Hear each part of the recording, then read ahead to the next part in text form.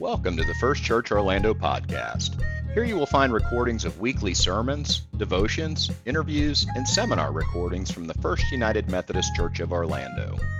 For more information about First Church Orlando, please visit our website at firstchurchorlando.org or follow us on Facebook, Instagram, and Twitter. Now, enjoy the podcast.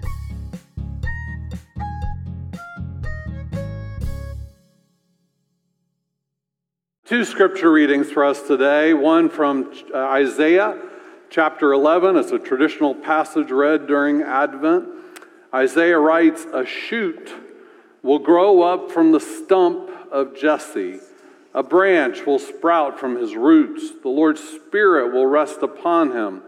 A spirit of wisdom and understanding, a spirit of planning and strength, a spirit of knowledge and fear of the Lord. He will delight in fearing the Lord. He won't judge by appearances nor decide by hearsay. He will judge the needy with righteousness and decide with equity for those who suffer in the land. He will strike the violent with the rod of his mouth. By the breath of his lips he will kill the wicked. Righteousness will be the belt around his hips, and faithfulness the belt around his waist. The wolf will live with the lamb. The leopard will lie down with the young goat, and the calf and the young lion will feed together, and a little child will lead them. The cow and the bear will graze, their young will lie down together, and a lion will eat straw like an ox. A nursing child will play over the snake's hole. Toddlers will reach right over the serpent's den. They won't harm or destroy anywhere on my holy mountain. The earth will surely be filled with the knowledge of the Lord, just as the waters cover the sea. On that day, the root of Jesse will stand as a signal to the peoples. The nations will seek him out, and his dwelling will be glorious." And a second reading from 1 Peter chapter 1, verses 8 through 12. "Although you've never seen him, you love him. Even though you don't see him now, you trust him, and so rejoice with a glorious joy that is too much for words. You are receiving the goal of your faith, your salvation. The prophets who long ago foretold the grace that you've received searched and explored, inquiring carefully about this salvation. They wondered what the Spirit of Christ within them was saying when he bore witness beforehand about the suffering that would happen to Christ and the glory that would follow. They wondered what sort of person or what sort of time they were speaking about. It was revealed to them that in their search they were not serving themselves, but you. These things, which even angels long to examine, have now been proclaimed to you by those who brought you the good news. They did this in the power of the Holy Spirit who was sent from heaven." This is the word of God for the people of God. Thanks be to God.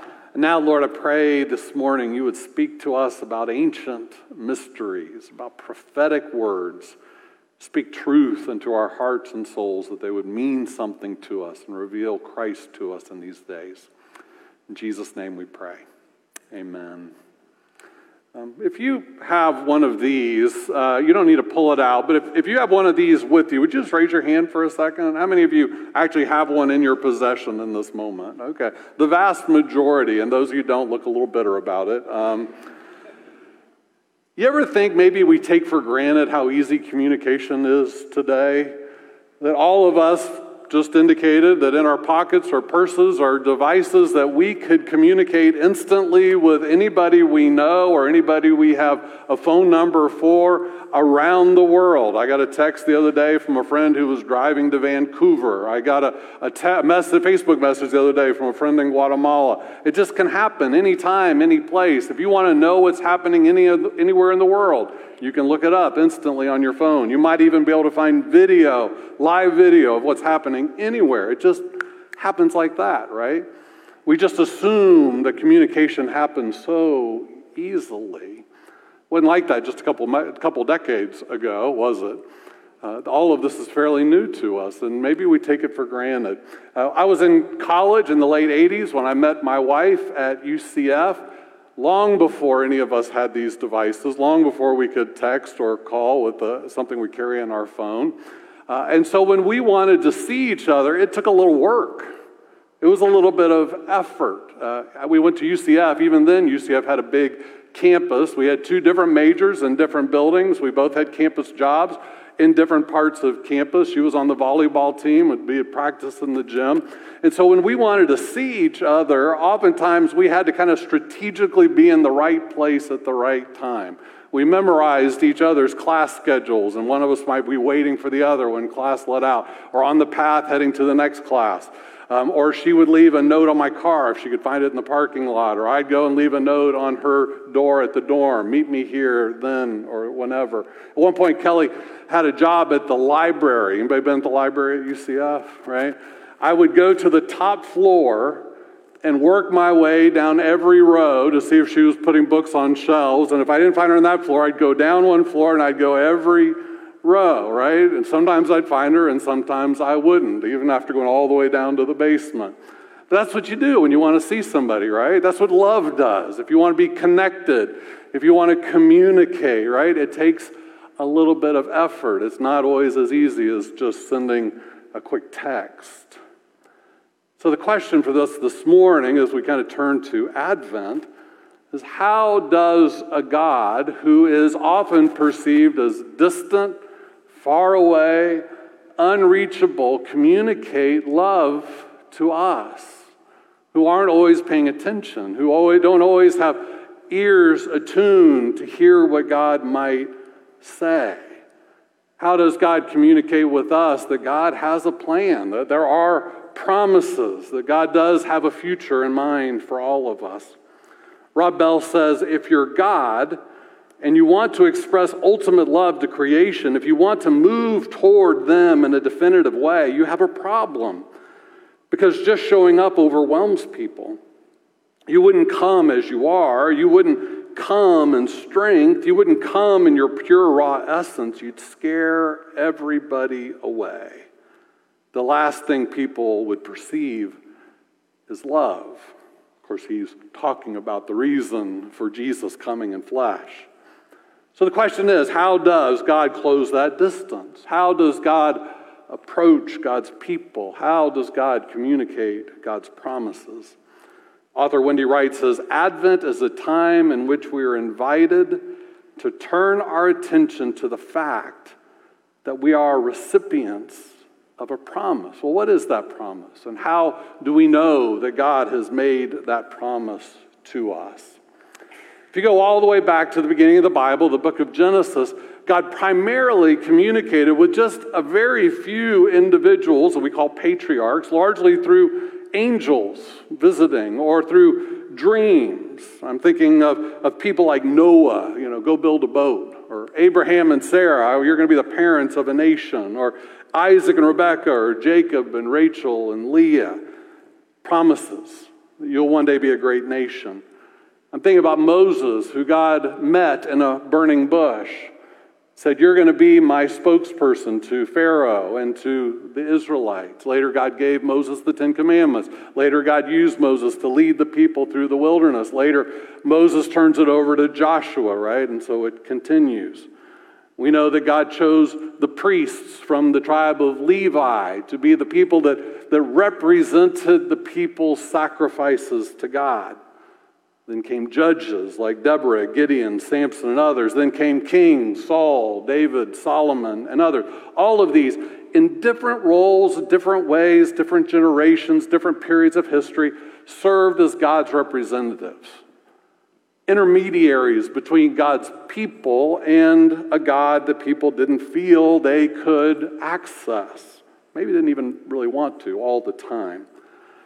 The role of the patriarchs was to establish the covenant that would later be the benefit of the people of Israel. The priests performed rituals on behalf of the people to appease God when the people sinned. Judges led and settled disputes. The king served as shepherds, representative of God for the people. And yet God still was perceived as remote and unapproachable. So then came the prophets. And that's what we're talking about today, is the role of the prophets. We hear the prophets a lot during the season of Advent. People like Samuel, Elijah and Elisha, Isaiah, Jeremiah, Daniel, Ezekiel, Amos, Hosea, many, many others. The role of the prophet is to speak on behalf of God to the people. So it's different than a priest. Notice the priest works on behalf of the people to represent the people to God in rituals. The prophet represents God and speaks to the people God's message. Often, their message was a message of hope or encouragement or promise of the future, but maybe even a little more often, it was a message of warning. I had a professor in seminary who said the role of the prophet was to comfort the afflicted and to afflict the comfortable. To comfort the afflicted and to afflict the comfortable. And so you do hear something like Isaiah 41, comfort, O comfort my people, says your God, probably the Messiah, right? Comfort ye, says your Lord. But not always were the message of the prophets comforting. When God called the prophet Jeremiah, he said, "This day I appoint you over nations and empires to dig up and pull down, to destroy and to demolish, to build and to plant." King Ahab probably spoke on behalf of all the prophets when he said to Elijah, "Is that you troubler of Israel?" That's how they were seen, particularly by the kings, I think. Troublers, agitators, right? Those are descriptive words. They would speak their minds boldly, even when it wasn't popular. There was rarely any confusion about what the prophet wanted to be communicated, what he thought needed to be done. They're never part of the mainstream. Even today, those who are prophets are never part of the mainstream. They live in the margins, and they often speak on behalf of the marginalized. Ruth Held Evans says, "The prophets are weirdos. More than anyone else in Scripture, they remind us that those odd ducks shouting from the margins of society may see things more clearly than the political and religious leaders with the inside track. We ignore them at our own peril." Or theologian, scholar, and rabbi Abraham Heschel once said, "Prophecy is the voice that God has lent to the silent agony, a voice to the plundered poor, to the profaned riches of the world. It is a form of living, a crossing point of God and man. God is raging in the prophet's words." So with that in mind, with primarily the role of the prophet often was to speak these very challenging words on behalf of the marginalized, imagining a better world. Several centuries before the birth of Jesus, the prophets began to speak in a way that later was interpreted as a promise of a coming Messiah. The word Messiah is a Hebrew word. It means anointed one.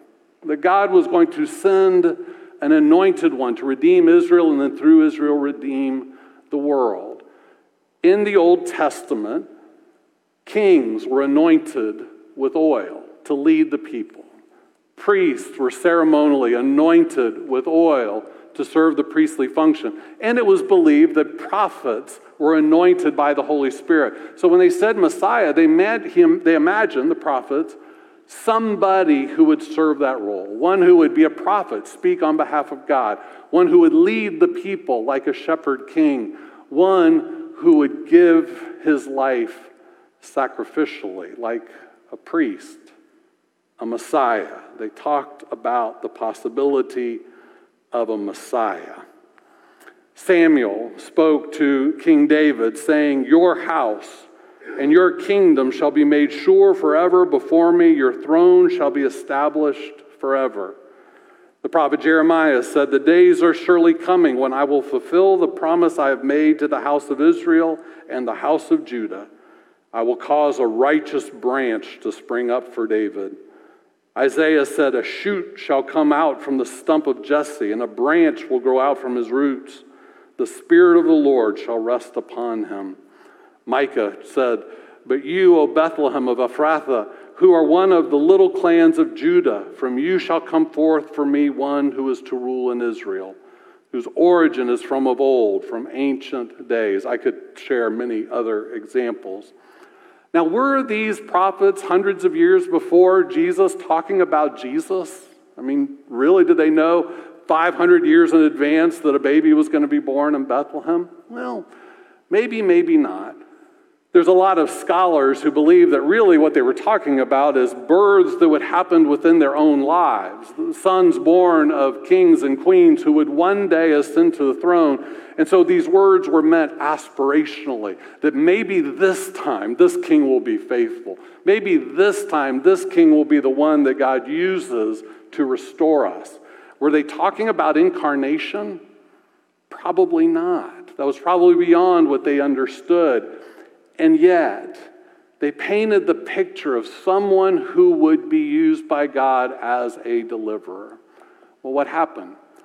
King after king was born in their generation and the generations after that fell short, who didn't live up to the prophet's aspirations.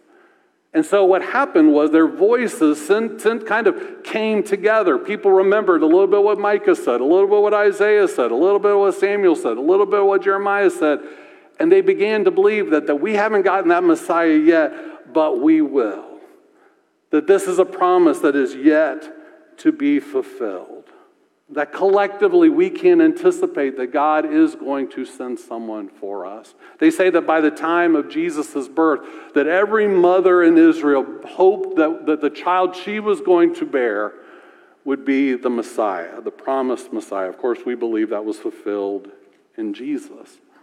And so through Advent, we've been talking about the idea of God coming closer, right? That's what this season's about, is how God came closer to us in the person of Jesus. But we stepped way back, all the way back to creation. Actually, before that, God as Trinity, three persons for eternity. But here's the next step. Before he came in flesh, God began to speak to us through these prophets. God began to offer a promise of what was to come. Even if the prophets didn't completely understand what they were saying, that it was a birth of a baby, God in human flesh, they certainly understood, they certainly believed that God was going to move in some redemptive, restoring kind of way. I also read to us from the New Testament, post-resurrection, 1 Peter 1, 8 through 12. I don't know if you caught this line. It said the prophets, that's who we're talking about today, the prophets who long ago foretold the grace that you've received, meaning Jesus, searched and explored, inquiring carefully about this salvation. These things, which even angels long to examine, have now been proclaimed to you. Well, let me put that in simple language. He's saying this mystery, this promise that was communicated hundreds of years ago to our ancestors, that prophets who we revere struggled to fully understand, has happened. This ancient promise of God sending a redemptive Messiah to the world has been fulfilled. That we, those who Peter was writing to, and us, are recipients of the gift that the prophets only dreamed of. I don't know if you heard it in the song that Aaron sang for us a little bit earlier. What the prophets knew as mystery, what angels longed to see, now it moves where? In me. Now it lives in me. What the prophets only could understand aspirationally is now accessible to all of us. Latin American liberation theologian Gustavo Gutierrez, who's a bit of a prophet himself, says, "The Son of God was born into a little people, a nation of little importance, by comparison to the great powers of that time. That is why many have trouble recognizing him. The God who became flesh in Jesus is the hidden God of whom the prophets speak to us. The God who became flesh in Jesus is the hidden God of whom the prophets speak to us."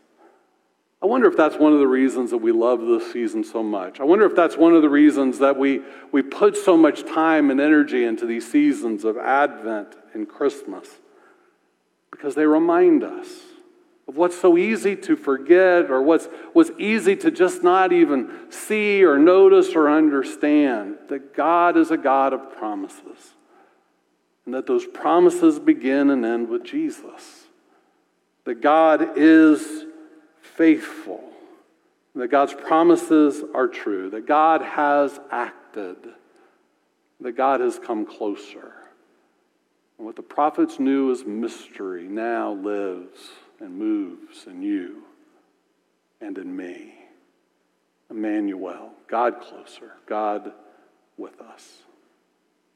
Let's pray. We thank you for your closeness, O God. A closeness that once even prophets only knew as mystery, only could imagine for future generations. Even Jeremiah, who said that God's word was like a fire in his bones, spoke of something that we now have received. Lord, help us to receive that gift more fully. Open our eyes, our ears to see it, to know it, to feel it, to recognize your closeness in our lives. We pray this in Jesus' name. Amen.